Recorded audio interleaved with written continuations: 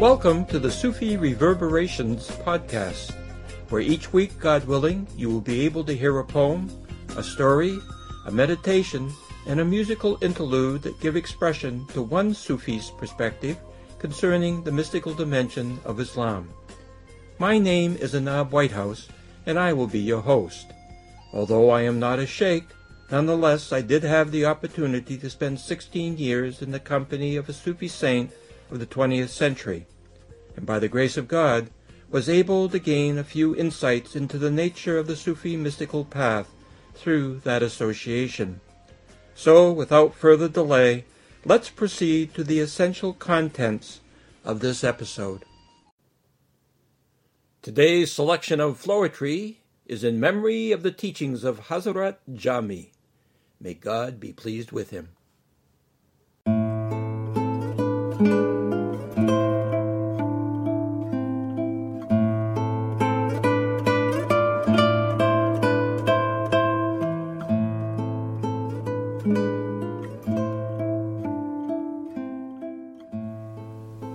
We are powerless to praise God, and unless divinity enters into our hearts to raise the station of our awareness, we proceed through life in darkness. What we hear, see, feel, sense, and think are an array of veils that hide presence in plain sight, while we drink in the many and pretend we understand what it is to be. When the heart loves divinity, it realizes its nature. Souls discover serenity through longing for their origin. Everything has its discipline. Creation is an outwardly visible expression of truth, while truth is the reality of unseen essence, and the two are really one in all they do. The beloved is quite colorless, so do not become immersed in the bright hues of your life unless you realize that everything is dyed through actions of being. Annihilation of the soul arrives when consciousness is lost to the overpowering pull of the divine supremacy that dominates all that we see. When even awareness of this state absents itself from a slave station, what is left is the bliss of non-being, a condition of light that's distinct from the sun. God's majesty is beautiful. Divine beauty is majestic. Created things give bountiful expression to both categories of such qualities perfectly. We are atoms who have believed we've been separated from the whole, but don't become deceived by the many. Just meditate on truth, and God may change your state. The universe appears through the breath of divinity, and then like waves ebbing back to the sea is lost in unity. Thus, breath goes through cycles of birth and death.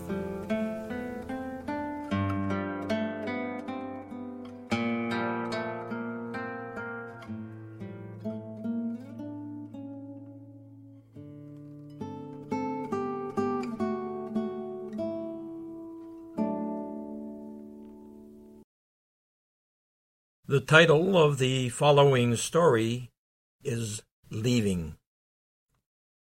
The focus of the meeting was mysticism. The gathering had been arranged by a spiritual guide who lived in the area. Among those who attended the session were people who gave expression to different degrees of commitment to the purpose, observances, practices, and etiquette of the mystical path. Some of these individuals were long-time spiritual students of the teacher. A certain number of the people in attendance had been involved in one way or another for a lesser time, while others had been newly initiated, and still others were merely visiting, trying to decide if they wanted to pursue things beyond listening a little or asking questions. Because there are many ups and downs compassed by the mystical journey, there are various events in life which either can plunge one into spiritual doubt and resistance, or which can send one soaring with joy and wonder. Moreover, in between these two extreme poles of the path, there is a large area marked by numerous skirmishes of a lesser, but still important magnitude, through which the tides of spiritual struggle ebb and flow in a million different directions. Every event in the life of a spiritual traveler brings a teaching.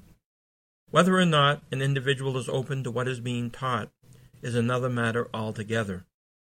Frequently, even seemingly small events may lead to very essential lessons. For example, consider the situation of one of the individuals who was part of the assembly that had been convened by the aforementioned guide. This fellow had been initiated some years before by the spiritual teacher. According to the person's inclinations and circumstances, he had been doing what he could to learn about and put into practice the principles of the mystical way being taught by his teacher. The man liked to ask questions when it was appropriate to do so, and the meeting that had been called had been convened for precisely this purpose. That is, to give people an opportunity to ask whatever questions they wished concerning different aspects of the mystical life. So among those asking questions was this very man. As sometimes happens, one of the questions raised by this individual led to a prolonged answer from the spiritual guide, which, for reasons that were not readily apparent, upset the man. Outwardly, this person was still part of the meeting, but inwardly he was far away. As his question was being answered, and as well upon completion of the teacher's remarks, the student had permitted himself to be caught up in some of the many emotional and mental currents that run through his consciousness while he had been listening to the teacher's comments. As a result, before the man knew what was happening, he had become swept away by a very strong undertow that was dragging him down into the murky depths of doubt, fear, anxiety, and panic. Every time he tried to extricate himself from his internal plight, through this or that lifeline of thought or understanding, the man began to be drawn in the direction of a new eddy of uncertainty and difficulty. Within a very short period of time, the man's spiritual condition went from bad to worse. Feeling very despondent and uncomfortable, the man waited for a chance to leave the gathering in an unobtrusive manner. When the right opportunity arose during a break, he began heading for the stairs with the intention of leaving the building. On his way out, he met one of the long-time associates of the spiritual guide who, with a rather surprised expression on his face, said, "Are you leaving so soon? Things are just getting interesting." In a non-obvious way, the long-time companion briefly studied the man who was leaving and followed up his earlier inquiry with, "I like the questions you were asking. The responses which our guide gave in relation to them were very helpful, I feel, to many of these who were in attendance." The man's head nodded in appreciation of the compliment, but his facial expression, along with his rather rueful semi-smile, suggested that the comment had touched on a sensitive issue. The man merely said, "Well, I'll see you sometime soon, I'm sure," and he walked away from the teacher's close companion, down the stairs out of the building, and towards his home.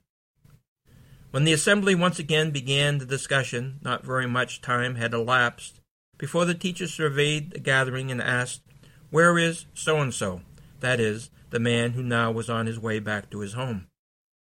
The associate, who had met and talked with that individual prior to the latter's leaving the building, informed his teacher that he has gone. He seemed to be upset by something which went on during the meeting, in relation to one of his questions, I think. The teacher turned to another long-time student and requested him to go and bring the man back. Immediately, the individual did as he was asked. About an hour later, the two men came into the room. The teacher motioned for the man who had left in an emotionally distraught condition to come and sit by him. When the man sat down, his guide inquired, "Son, why did you leave?" The man was reluctant to say anything. Part of this was because he was confused by the whole series of events that had taken place and didn't quite know what to say. And part of his reticence was because he knew he had made a mistake by not asking the teacher's permission to leave the assembly. Finally, feeling rather embarrassed by the whole situation, he said, I was upset by some of the things you were saying in response to my last question. Emotionally, one thing led to another inside of me, and before I knew what had happened, I found myself walking out of the building, heading for home. I apologize for not first seeking your permission to leave, and I hope you will forgive me. The teacher gently said, I didn't call you back because of your lapse in etiquette. Such things happen sometimes, and in the entire scheme of things that issue is not as important as the principle for which you were brought back. The man began to feel very anxious. What other mistake had he made? His guide smiled at him and said, Dear one, you may leave me, but I cannot leave you. This week's musical interlude is called Discovery.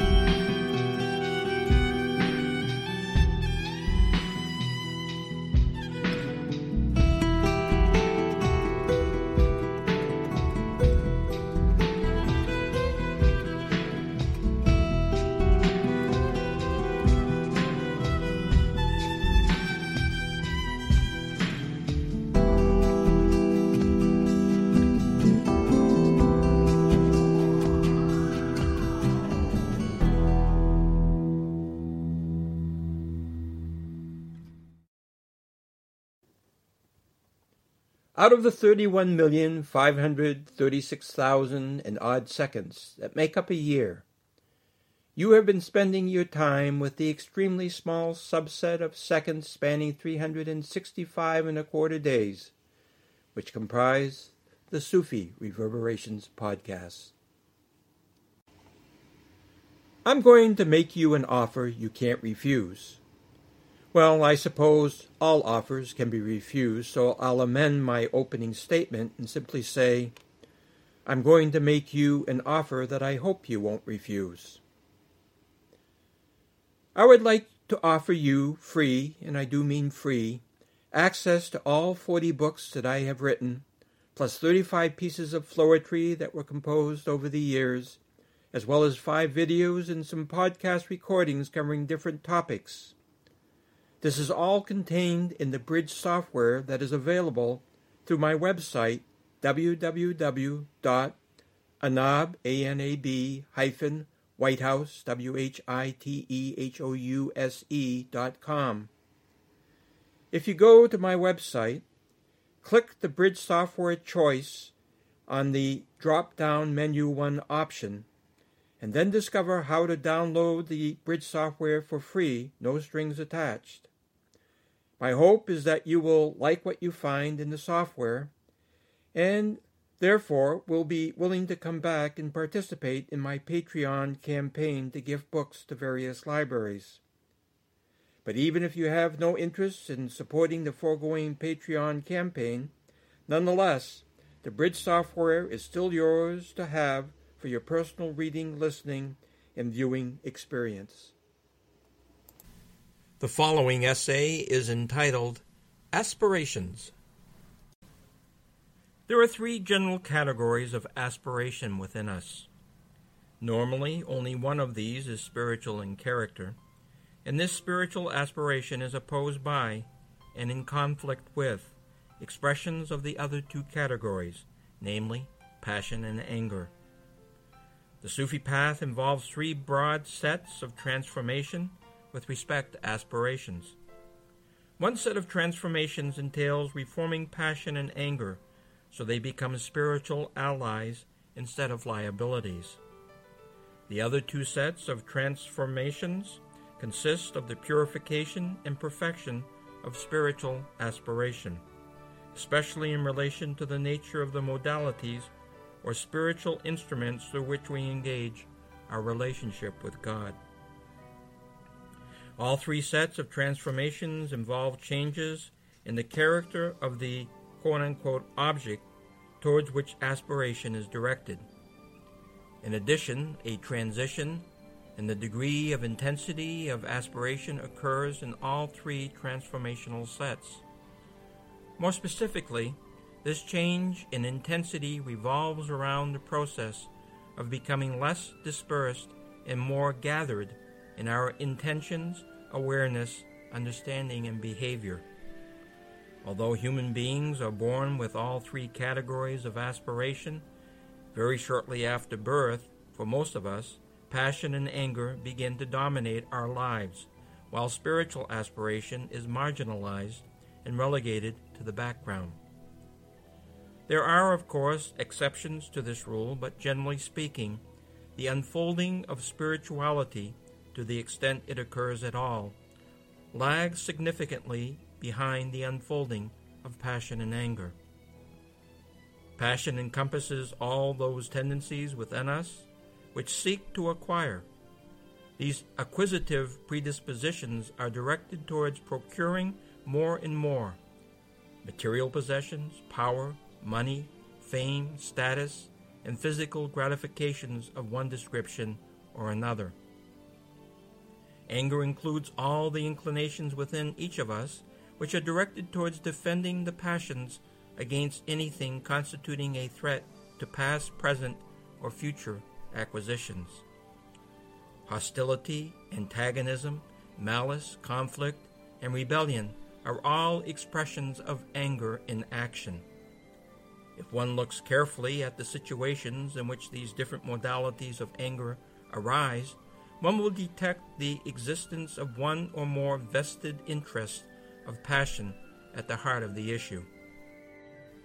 By dominating consciousness, intentions, motivations, thinking, attitudes, evaluations, judgments, and behavior, the activities of anger and passion create the illusion of a self which is being served by such activity.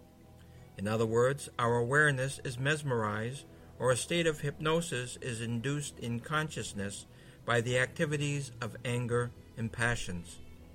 As a result, awareness identifies with them as being possessions of and acting on behalf of consciousness.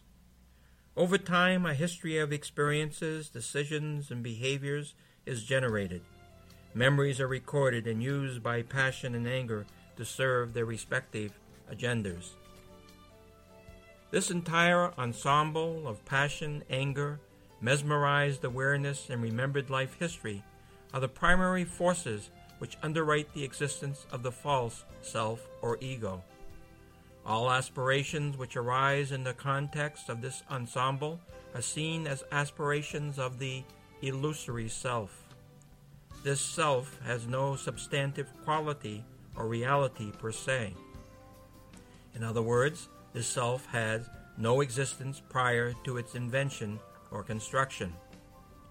The false self or ego is merely an arrangement of convenience and circumstance. It is an artificial business arrangement that has been organized by our various modalities of passion and anger for purposes of carrying on different kinds of commercial transactions with the world. Our God-given capacity for choice is usurped by the false self conglomerate. Due to the state of hypnotic trance of ordinary consciousness, the process of exercising free will within our capacity to do so is arrogated to the false self through the manipulations, seductions, and pressure tactics of passion and anger. Judgments, decisions, and choices begin to get locked into interacting patterns or habits. These patterns reflect and conform to the collective dynamics of the various components of the false self or ego. Exoteric values, practices, and rituals have two important tasks to perform with respect to the ego conglomerate that has arisen. On the one hand, exoteric teachings try to help the individual close the gap between spiritual aspirations, which for the most part have lagged behind in development, and the dominant influence enjoyed by the aspirations of passion and anger in our day-to-day lives. On the other hand, exoteric teachings try to help the individual bring passion and anger into an acceptable spiritual balance. The excesses and extremes of passion and anger must be constrained. A middle way of moderation must be discovered which will prevent the individual from transgressing beyond certain boundaries of spiritual propriety. Acquisitiveness and its protector must be trained to pursue their activities within divinely sanctioned parameters of permissibility. Exoteric teachings seek to strengthen the dimension of spiritual aspiration within the individual. At the same time, these teachings provide a framework of moderation which is intended to constrain passion and anger, provided the framework is implemented by our developing spiritual aspiration. If our spiritual aspiration becomes sufficiently mature, then God willing, it begins to influence our capacity for choice. Over time, if everything goes well, we begin to discontinue some of the more injurious patterns of behavior generated through our aspirations of passion and anger. The Sufi path is not content to merely constrain passion and anger. It seeks to transform them. One of the themes of such transformation is to induce, through Sufi discipline, practices, and so on, the individual to change the character of the object which is the focus of passion and anger. Instead of using anger and passion to seek the world, these two modalities of aspiration should be used to seek divinity. However, in order to have a chance of succeeding in achieving the transition in focus from worldly objects to divinity, passion and anger cannot remain as they are. The intention underlying them must change, and as well, passion and anger must come under the sphere of influence of all of the qualities of spiritual etiquette. Intention must become a servant of God. Everything which is done must be done for the love of God. Intention must be purified, so nothing remains but the aspiration to please God. The heart must be trained to collaborate with and give expression to spiritual aspiration. The heart's association with the aspirations of the false self or ego must be discontinued. When, God willing, intentionality and the heart have been purified, then by the grace of God, qualities of spiritual etiquette, such as patience, perseverance, forbearance, compassion, and forgiveness, come to ascendancy. These qualities have, God willing, a transformative effect on passion and anger, and as a result, passion and anger come to serve spiritual purposes. Under these circumstances, the only aspiration of passion is to seek, know, love, and serve God. Furthermore, the aspiration of anger becomes a tendency to protect this spiritual passion from and defend against anything which would undermine or corrupt it. If God wishes, in later stages of the maturation of spiritual aspiration, different capacities within that potential become experientially active. Although the focus of those experiences always remains God, the structural character, so to speak, of that focus undergoes various kinds of transformation. Sufi masters speak of some of these transformations in terms of gnosis, witnessing, and love. In each case, the experience of divinity changes. Each kind of experiencing involves its own mode of spiritual etiquette. On all levels, God responds to us in accordance with the character of our spiritual aspiration. When spiritual aspiration is at low ebb, God's way of relating to us will reflect the character of that kind of aspiration. As the quality and intensity of spiritual aspiration undergoes various developmental transformations, so too does God's way of responding to us reflect those spiritual transitions. In reality, God does not change from beginning to end during the journey of development or unfolding of spiritual aspiration. The nature of divinity always is what divinity is.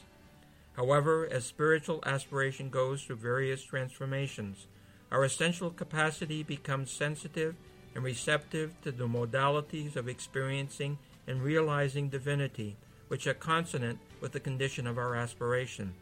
Consequently, the way God responds to us is merely a reflection of the way we relate to divinity.